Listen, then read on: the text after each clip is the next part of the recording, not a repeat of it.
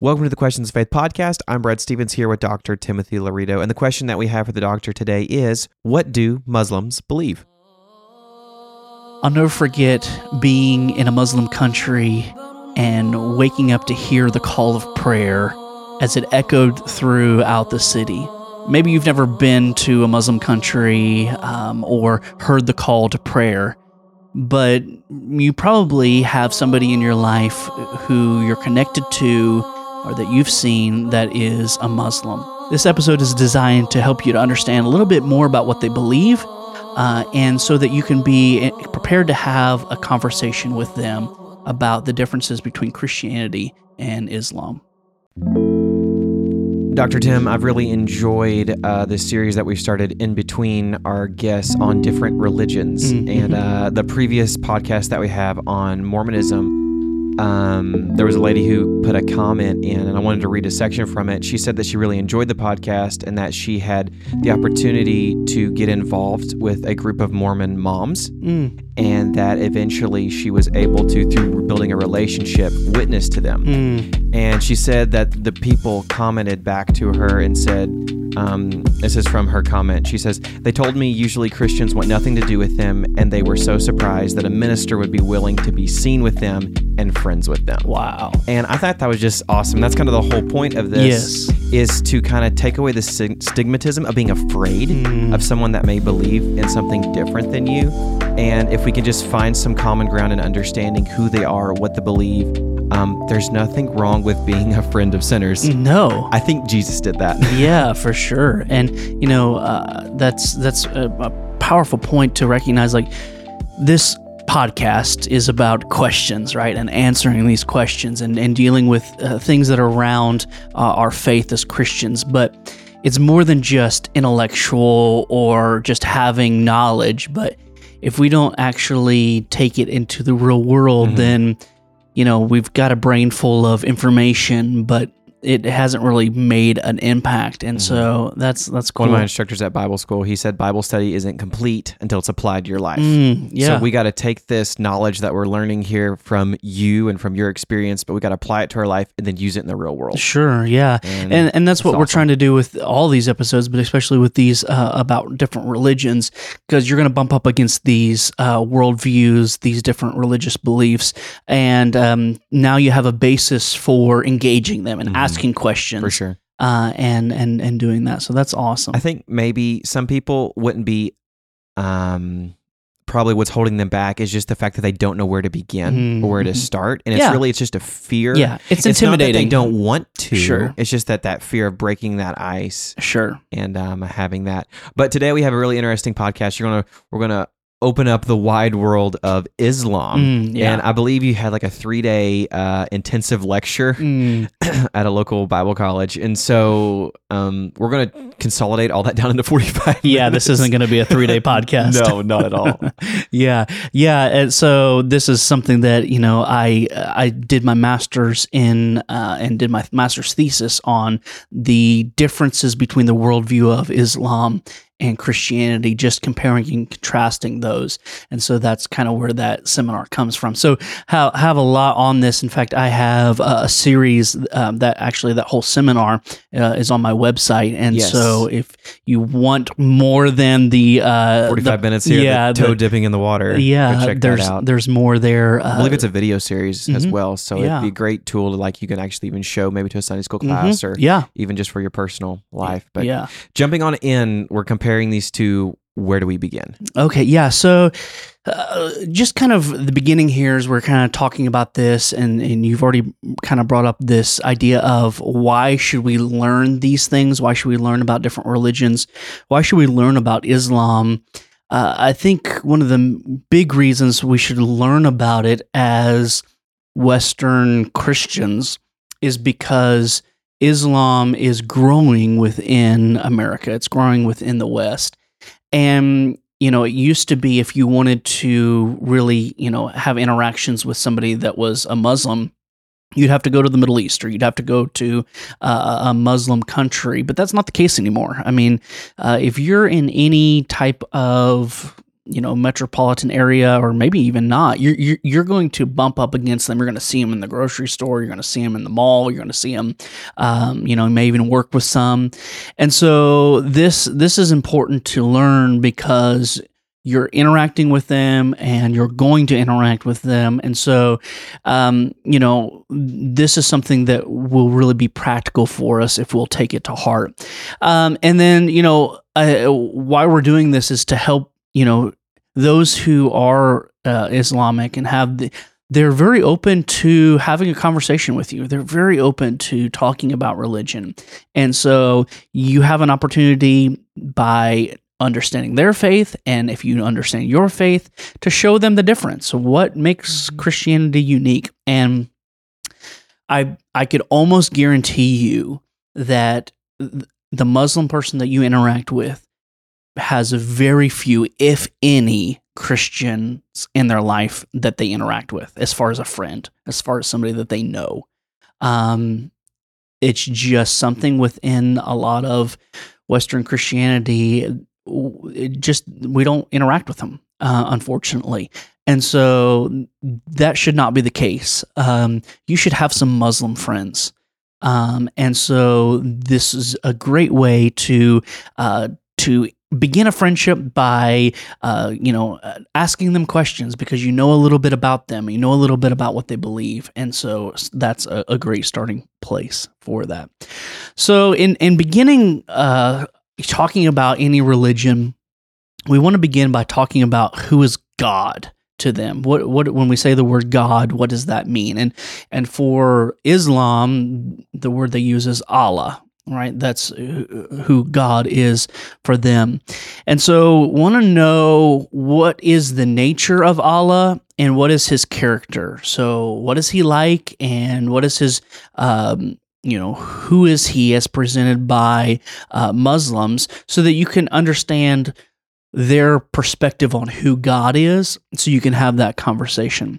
And at first glance, Allah appears to be very similar to the Christian Yahweh, right? To the biblical God. I mean, so Allah he's sovereign, he's the king, right? He has a full authority. He is one, he's holy, they believe he's creator, he's a judge. There's a lot of broad general similarities between Allah and Yahweh and the Christian God. And that has led some to have this position of, well, they're the same God, is just a different perspective, different cultures approaching the same deity. Different name, same thing. Yeah, exactly. And that is the popular pluralistic kind of approach within modern religious circles. And while there are a lot of general similarities about God, Yahweh, and Allah, when it comes down to specific details, you were like, oh, these are very different perspectives on who God is. And one of the biggest ones, as a starting point, is that of the Trinity. So Muslims completely reject the Trinity, and believe that Christians worship three different gods. Again, that's a misunderstanding of what we actually believe, but that is their perception. That is their belief about that. And in fact, that misperception, that misunderstanding, actually comes from the book of from the Quran, where Muhammad thinks that the Christians believe that the Trinity consists of God, Jesus, and Mary. And so he goes on this, paragraph here of writing about how that the Christians are wrong, and that there is not three gods, but there's one God, Allah, right? So they have this misconception of what we believe about the Trinity. But so they don't see Allah as, they would fully reject the Trinity. And that is a big point of distinction that I think as Christians we should help them to understand what we believe and what we don't believe when we're talking about who God is. And so I've mentioned this before. We've talked about this, about the idea of, so if God is this lonely being who exists singular, that he has to create out of loneliness, that he has to create out of a lack within himself, that he needs to create in order to have some sort of fellowship or to have some sort of interaction, right? So that is very different than the Christian perspective of who God is. That God pre-creation was not a lonely God, but the Father was loving the Son through the Spirit for all of eternity, and He doesn't create because He has to have somebody to not out of need. Yeah, He's not lacking anything. He's not lacking love, right? So who does Allah love? He can only love Himself and have no other being to love, and so those type of things. So the Muslim Islamic beliefs about the Trinity, they're misunderstandings about what we actually believe about the Trinity. We don't believe that Mary was part of the Trinity, right? And we don't believe in three separate gods. We believe in one God in three persons. And so, who God is in His nature for the Muslim is somebody that is also one that He only has love for Muslims. So Allah loves Muslims and hates what they would use the term as infidels, which would be us, right? In broadly speaking, all non-Muslims. And Allah's attitude towards non-believers is one that is less than stellar, right? In contrast to what the God of the New Testament, the God of Scripture, would sending His Son for the whole world, right? That all should be saved, and so. The Muslims' perspective of God is one in which they're serving Him out of this desire to please, and we're going to look here later about how they do that. And it's all about works. It's all about works-based earning your salvation before Allah in order to earn His love. Whereas for the Christian, from a biblical Christian perspective, we don't earn God's love, but He has, the Bible says in 1 John, He demonstrated His love toward us, and that while we were yet sinners, Christ died for us. So a very different approach to how you approach Allah and how you approach God. In the Muslim perspective, you have to earn your way up to God. In the Christian perspective, God comes down to us to where we're at and demonstrates His love towards us. So right from the get-go, we're starting to see some pretty strong differences in between the two, and some really different views of who God is. Yeah, and how you approach God. And one of love, and really looks like one's more fear. So yeah, and this these distinctions come down a lot to the founders, and we talked about this a little bit in the episode on the Mormons, but as we want to emphasize here, you don't judge a religion based upon its followers. You judge a religion based upon its founders and what they believed and how they lived and how they taught. And when you compare the life of Muhammad, the prophet, and Jesus, you are comparing very different people in the way that they lived their lifestyle and the way that they presented the truths that they claimed about God. So for people just to have an educational understanding about Muhammad a little bit, so at the age of 40, Muhammad claims that he has this vision from the angel Gabriel, and is giving him this message. And at first, Muhammad is terrified of this vision and thought that he might have been visited by Satan. Like he's very disturbed at this visitation, not in a good way, but in a horrible, like I might have been, visited by demonic forces. Anytime somebody encounters an angel, there's always fear, right? And angels and demons, maybe sometimes we could do an episode on that. But there's a difference between a visitation from an angel and a visitation from a demon, even though they're both from the spirit world. And so Muhammad is disturbed by this vision, and he gets so depressed by this that he wants to commit suicide. This is the way that he receives this message. And it's interesting that it's actually his wife that talks him into receiving this as something from God and not from Satan. And his wife is the one who convinces him of the validity that this is from God. And, that's an often overlooked point, but within Islam, unfortunately, their track record of women's rights and those type of things aren't exactly stellar. Yeah.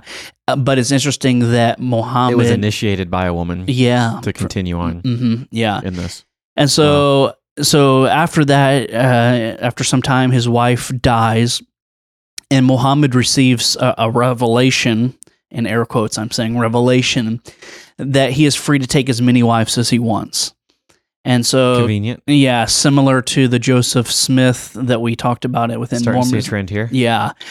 Muhammad had 13 wives, and many of them as young as 6 and 9 years old. And so, he is, in beginning his evangelism of his new message, he starts very peaceably. He starts very with just spreading this message, but it very quickly turns into this rampage of war and of conquering through the sword, right, and through those means. And some want to point, and I want to point this out as well. Some point to, well, Muhammad isn't God. Or he isn't Allah, right? He's Allah's messenger. But as Allah's messenger, he is promoting this message through means of violence and through means of unethical procreation and that type of stuff that we would look at. And we're contrasting Muhammad with Jesus and his life of sinlessness, and one who performs miracles. He resurrects from the dead, all of which Muhammad obviously doesn't. Now, it's interesting, something to think about and to recognize that Muslims, they believe in Jesus as a prophet. One of many prophets that they believe in, but they just don't believe that he is the last prophet, the final revelation from God. They think that Muhammad is that. So in the Muslim hierarchy, would Jesus be below or above Muhammad in relation to Allah? Below. Okay. Yes. Yeah, for sure. But I think it's important that there is a connection there that can be made, because they do have some reverence for him and do have some connection to him within their, who they see him as a prophet. And so Jesus is a good man, good message, good deeds, serving Allah. Right. And so to help them to recognize and see that actually Jesus is more than a prophet. He's more than just a good man that had good things to say. But if he did rise from the dead, as we've talked about in the episode of the resurrection, anybody that rises from the dead is whoever they say they are, right? And so the resurrection is a powerful tool to discuss with the Muslim and talking about the supremacy of Jesus over Muhammad. Now, I bring up some of the negative aspects of Muhammad, not for a bully whip that we use against the Islamic person to say, well, your leader and this, and that's not going to be productive and helpful. But what you want to do is you're trying to show the supremacy of Christ, to show that, proclaiming of his virgin birth and of his sinless life and his death and resurrection for the sins of the world, like showing that in contrast to Muhammad, who his message is one that is spread through violence, and he does sin. In fact, the Quran explicitly states that Muhammad sins. And so just showing that the supremacy of Christ in who he is in his person, his character, and his message over Muhammad is a point that will be helpful to begin to talk about these things. And like I said, they will be more than willing to, most are more than willing to have that conversation with you if you'll just ask simple questions. So what do you believe about Jesus? So according to the Quran and the Muslim faith, do they believe that Jesus was sinless and that he was imperfect? Because that's what I could see them saying. Well, I don't believe. No, Jesus did this wrong. You know, what would they say back to that when you're trying to relate that Jesus was perfect? Yeah, I would just go back to the resurrection. The resurrection is. Do they believe that Jesus resurrected? No, they don't believe that he resurrected. And so that's going to be obviously a point of which you're going to have to talk about and to show the validity of that. And there's a variety of, we did a whole podcast on the resurrection that we can talk about and you can use as a tool. And also there's a lot of literature on that. Yeah, go back and listen. Yeah, but that is, there is great historical evidence that he did. And so their view of Jesus is, he's a prophet, good speaker, had good things to say, but wasn't God and didn't rise from the dead. So while we're talking about resurrection here, do they believe that Muhammad raised from the dead? No. Okay, that he died. Yeah. Now, do they believe that he's coming back? In some way, I think. Yes. Kind of a second coming-esque type thing. Correct. Yes. Okay. And actually, they also believe that Jesus is coming back as well. With him. Yeah. Oh, okay. So there's a lot of things there that we could get into, okay. but the big idea here that I want to talk about and help us to see is talking to the Muslim about Jesus is something that they're willing to do. And so as they're willing to talk about that, and your task in that is to help them to see the supremacy of Jesus. Why is Jesus better than Allah? So we need to go into that conversation prepared to defend Jesus. Sure. And to defend the resurrection. Yeah. And who he is and how. Okay, so you said that Muhammad specifically sinned. So I mean, Jesus is who he is because of the life that he lived to us. And so Jesus didn't sin, so he's able to do the things that he did on the cross that we couldn't do for ourselves because of sin. Sure. And so we're just defending who Jesus is and his all power.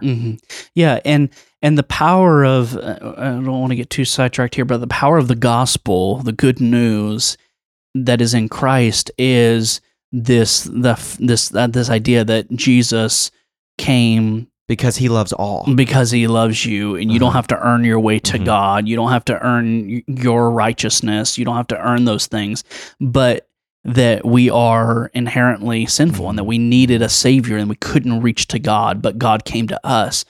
Those type of things will begin to paint two completely different pictures in this Muslim's mind. Exactly. And, and then that is able to show the personal relationship of God. And that's another aspect, like that Muslims, they don't have a personal relationship with Allah. That is just not a It's not a thing. They don't see that in any way, shape, or form.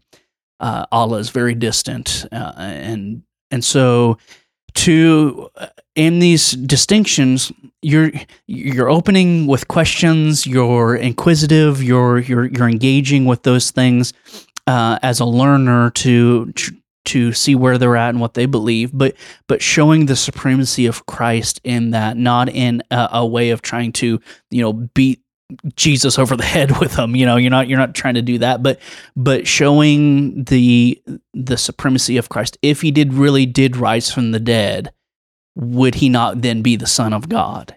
And then having that type of conversation.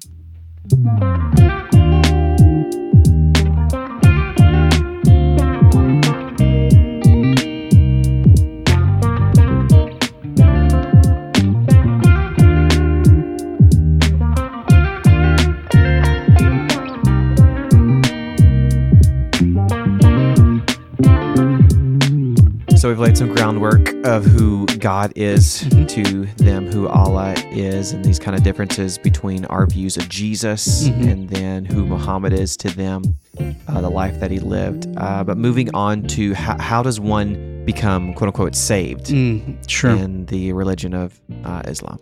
Yeah, so for the Muslim, the path to salvation involves good works. Like that is the way that you get saved. Is by doing good works. And specifically, the good works that you're supposed to do as a Muslim is to be obedient to the 5 pillars, what they call the 5 pillars. And these 5 pillars are the creed, prayer, almsgiving, Ramadan, observing Ramadan, and then a pilgrimage to Mecca.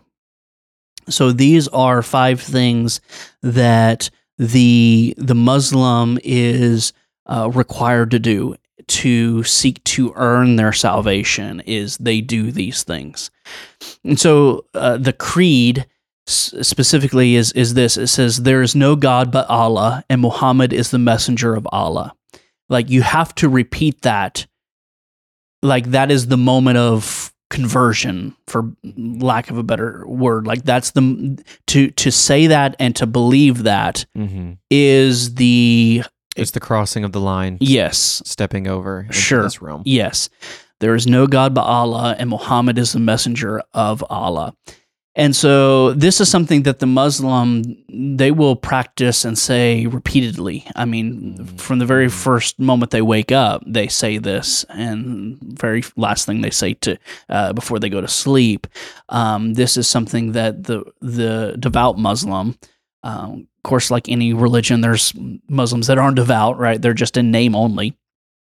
But the devout Muslim, this is something that they repeat every day, and as a creed of their beliefs is that that Allah is God and Muhammad is the messenger of Allah. And so really in having that conversation, recognizing this is something that is ingrained within them, and that they practice continually. And so it's not something like you're going to have that conversation and maybe immediately conversion to Christ happens, right? Because this is something that they have ingrained within them since, the first conscious moment is that they're aware of this. And so this relationship with Muslims is showing the love of Christ to them, showing the supremacy of Christ, is something that's a process and takes time, and is something that you're trying to say, no, Allah isn't God. That this is not true, and that Muhammad is not a true prophet of God. So that's the creed that they have to confess. Also, they pray. So Muslims are expected to pray 5 times a day, and they you may have seen this on different areas that you've been, but they'll pray towards Mecca. So, and they have a ritual that they purify themselves with, and they cleanse themselves with water. It's quite an interesting ritual that they go through before they pray. they have to wash their hands 3 times. They have to rinse out their mouth. They have to clean their nostrils. I mean, it's this purification ritual type thing before they approach Allah. And while you can see from a Christian perspective, you see some Old Testament hints, some Old Testament connections to that. The way in which God worked within the Jewish people with that.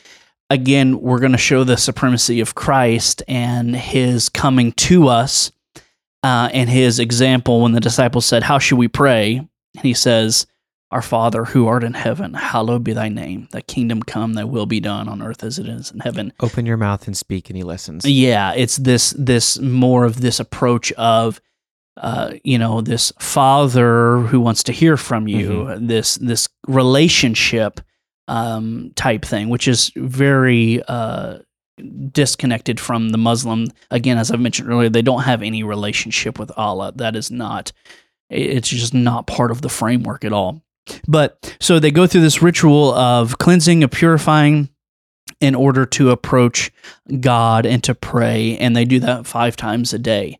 Their prayers are, they have different ritual prayers that they pray, different things that they'll go through in that, but they do it 5 times a day, praying towards Mecca.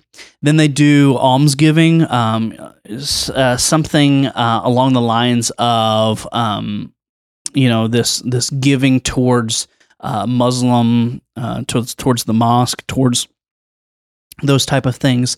And this giving of almsgiving is a central theme to salvation. Like it's not an option. It's not something that they are, to the devout Muslim, it's something that they're not. It's not an option. You do this as a means of being a good Muslim, as a means of earning the graces of Allah.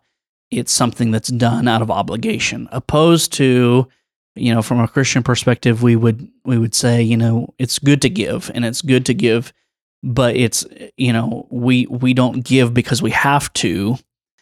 We gave because God gave first. And so that very different approach. We don't give to earn our salvation or our standing with God, but we give out of our love towards the things of God. And then 4th, observation of Ramadan. So Muslims believe that Muhammad received the call to be Allah's messenger during the month of Ramadan. And so fasting is required during the month of Ramadan. And again, this is not something that's an option. It's mandatory, except for like very rare cases of things like, being very, very sick or having some sort of, major health situation. It's something that is, if you don't practice fasting during the month of Ramadan and you could, it's an unpardonable sin. Literally, it's something that is, it's punishable by Allah to if I'm damnation. Not mistaken, it's fasting during the day, and you're allowed correct. to eat in the evening. Right. Okay. Correct. Yeah. I actually happened to be one time in a Muslim country during Ramadan, and that was quite an experience to. Did you have a hard time finding food? Yes. Yeah. Very much so. Like. There was one place in the mall that would sell to us, but other than that, no, you couldn't find food anywhere, and you couldn't even. Eerie. Yeah, and like I even got scolded once by one of them for drinking in public. Like the guy said, "You shouldn't be doing that." Like, and I didn't mean to be disrespectful. Uh-huh. It was 120 degrees outside, and I was about to die. But yeah, so I mean, it's something that is, it's not an option. It's not something that is very serious. It's a core part of their faith. Yes, it is, and they will observe that for that month as a means of being a quote unquote good Muslim, of earning Allah's graces. And again, as I may sound repetitive here, but this idea of we do these things, fasting and the different disciplines that we do as Christians, we don't do them to earn our standing with God, but in order that we could be what God would want us to be. It's not a bit to draw closer to Him and get in a mindset that we can hear. Sure, but it has nothing to do with being more saved or being in a more right relationship with God.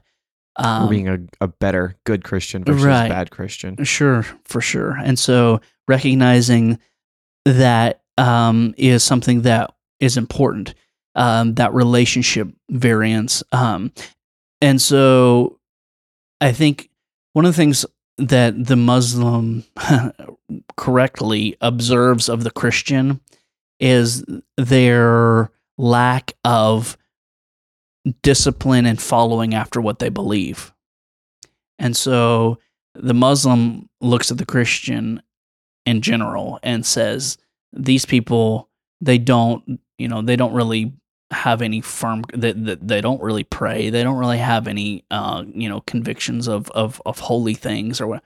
And so one of the things that you and I can do is to show that in our lives, and frankly, if I can be super frank here, in our social media presence, if you have Muslim friends, you can show them what a Christian looks like through social media. Yeah. I have several Muslims friends that it's so amazing. Like they will like my Christian post and they will, follow the different things that I'm doing because, of that relationship that we have. But if I'm posting things on there that are contrary, then what you say you believe, right, you become a walking contradiction. Exactly. And frankly, a lot of the Christian Western church to the Muslim looks as though they are apostate, as though they're it's almost laughable. Yeah. It's like, why would be a part of something so frivolous? Exactly. And foolish. Exactly. I'm kind of noticing a theme here. The things that they do, they're visible things, which I think then could be a kind of hindrance to the everyday Christian. I mean, sometimes it's hard for us to stand up for what we believe in publicly. And while it seems like the Muslims, they're not afraid to just drop and pray, do what they need to do because that's what they believe in. When we are afraid to stop and witness or do whatever we need to do or take that moment to pray with someone, and just seeing some differences there. They're very strong, very strong. Doesn't matter. I am who I am, and this is what I believe, and I'm standing by it. Sure. And then they look at us and see, well, you're kind of pathetic. I mean, am I wrong there? No, I would just say, I'm generalizing. Yeah, but greatly. No, you're right. I mean, this idea that they're backing up what they say they believe with their actions, and that's what I'm saying that the Christian needs to do as well. And one of the greatest ways that we can do that is through relationships. Yes. Yeah, absolutely. Yeah. And explaining, just having short conversations. One guy I'm thinking of specifically, who we've just built a relationship through, it was just via a gas station encounter. And I just, hey, tell me about, his name. How do you pronounce your name?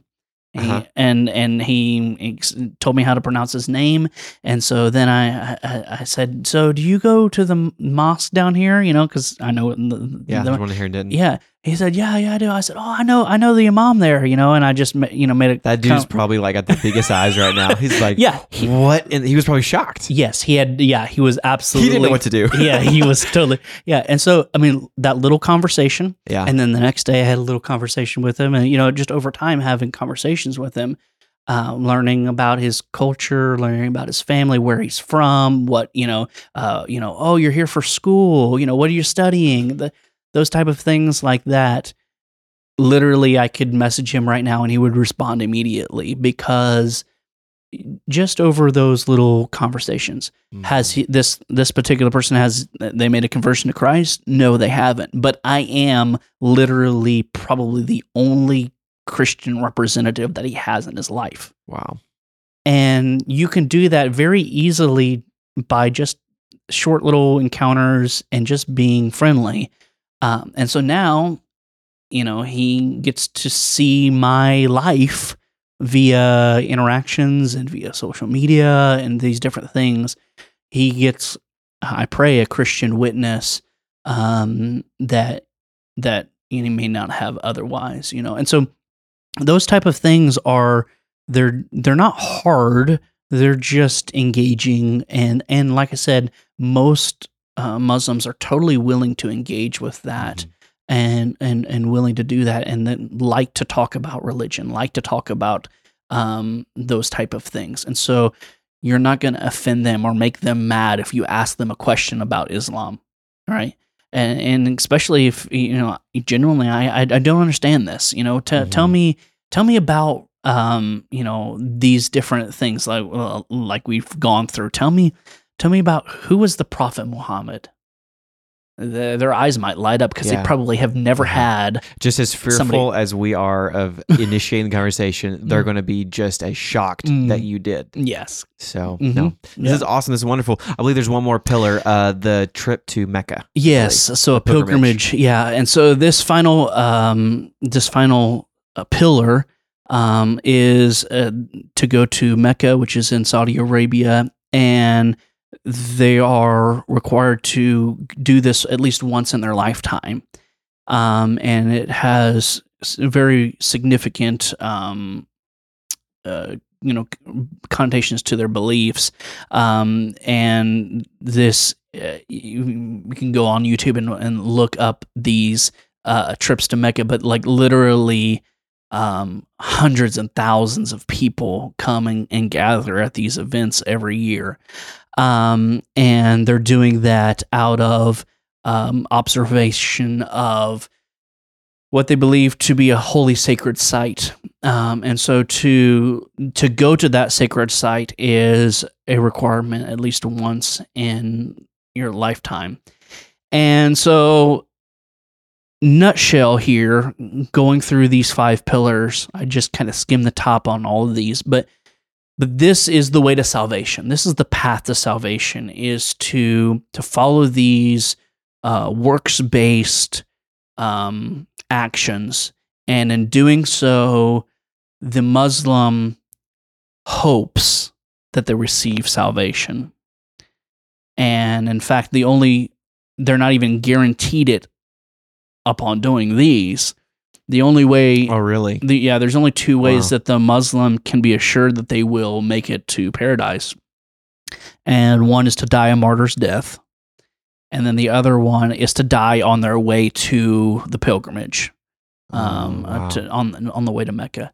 So even if you follow all of these pillars through your life, there is no guarantee besides those 2 things. Correct. For the average everyday Muslim. Yes. Wow. Because how do you know if you've done enough?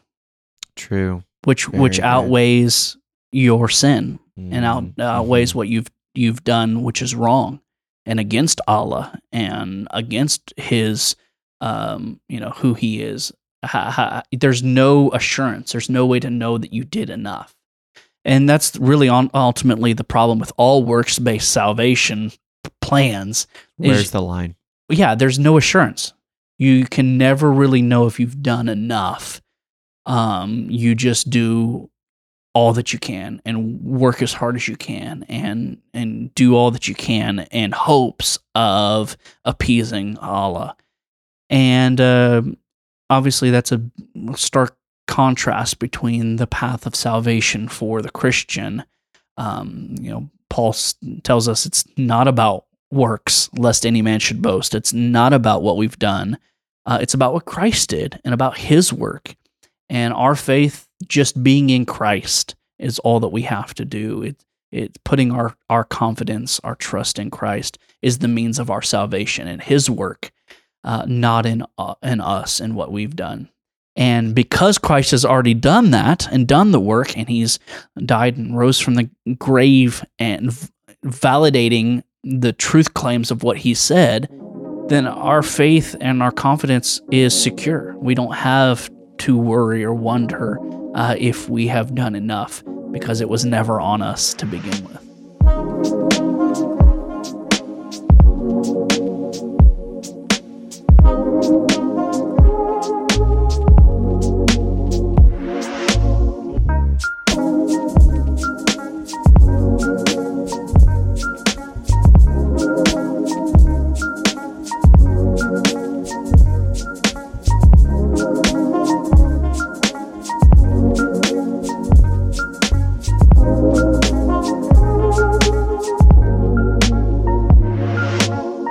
So we've had the opportunity to kind of start the beginning with the founder, as you like to do, and then we've just described the differences between God and Allah in the two religions. And at the end of the day, it's work-based and very hopeless and very worrisome. They live their whole life, they don't know. Sure. With just very few instances where they do know for sure.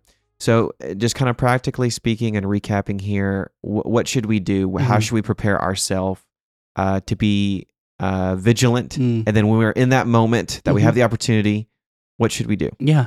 I just encourage you to ask questions. Be yourself. Don't be weird, right? Just be yourself. Just if you genuinely have a question about where are you from? Tell me, if they respond, what's it like there? Or simple questions to build a connection that you can then begin to have a relationship with them.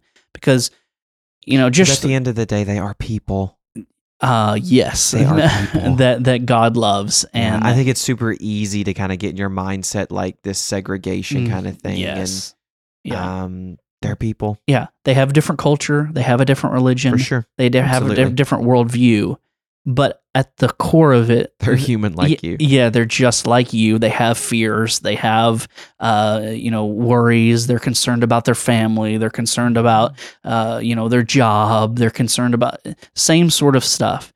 But what you can do in those, as you begin to build that relationship and understand who they are, you can begin to show them who Christ is and how he meets those needs that they have, of hopelessness, of hurting, of pain, of fear, of uncertainty of the future.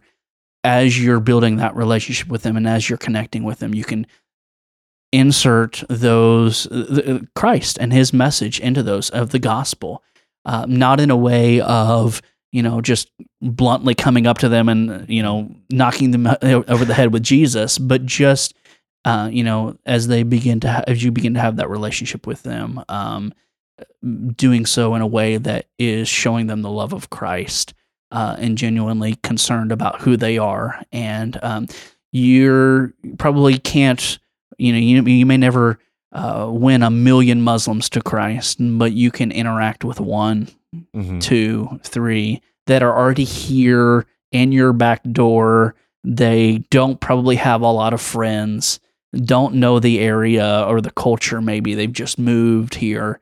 They need a friend, and you can be that to them, and in the process show them the love of Christ and the gospel and the supremacy of Christ in a way that is authentic. I remember an illustration I heard about witnessing to folks, and it came from a person who was a hunter. And he said that he killed a deer, and the deer went running off, and he had to follow the bloodline, the blood trail. And he said as he was walking down that blood trail, the Lord kind of smote his heart and said, you may not be the one to bring them to the cross, but you're laying a blood trail down for them to follow. And the blood of Jesus is in each and every one of our lives, and we can be that light to show them. Sure. And we may not be the one to reap the harvest. Yeah. But we all can sow and water and hopefully see the fruit of another individual coming to the Lord. That's awesome. This has been a great episode, and I believe you said it's going to be on your website if you want to kind of deep dive into this. There's a bunch of sessions. I believe they're all video as well. Yeah. If you go to timothylaurito.com, I have the whole series on there, 6 different sessions, and then actually have a lot of different other free resources on there as well. So yeah, take advantage of that if you want to know more. Thank you for listening to this episode of the Questions of Faith podcast. If you like what you've heard, please consider subscribing and writing a review on your preferred audio platform. That would really help us out. This show was produced by Brad Stevens, theme music by the band Liquefy. Questions of Faith is a ministry of Faith Tabernacle Assembly of God located in Denton, Texas. The goal of this podcast is to equip the modern-day Christian with answers to timeless questions. If you would like to submit a question that may be highlighted on the show, you may do so by emailing us. That email address is questions@ftdenton.com. You may also submit a question by messaging our Facebook page, Questions of Faith Podcast. And until next Monday, God bless.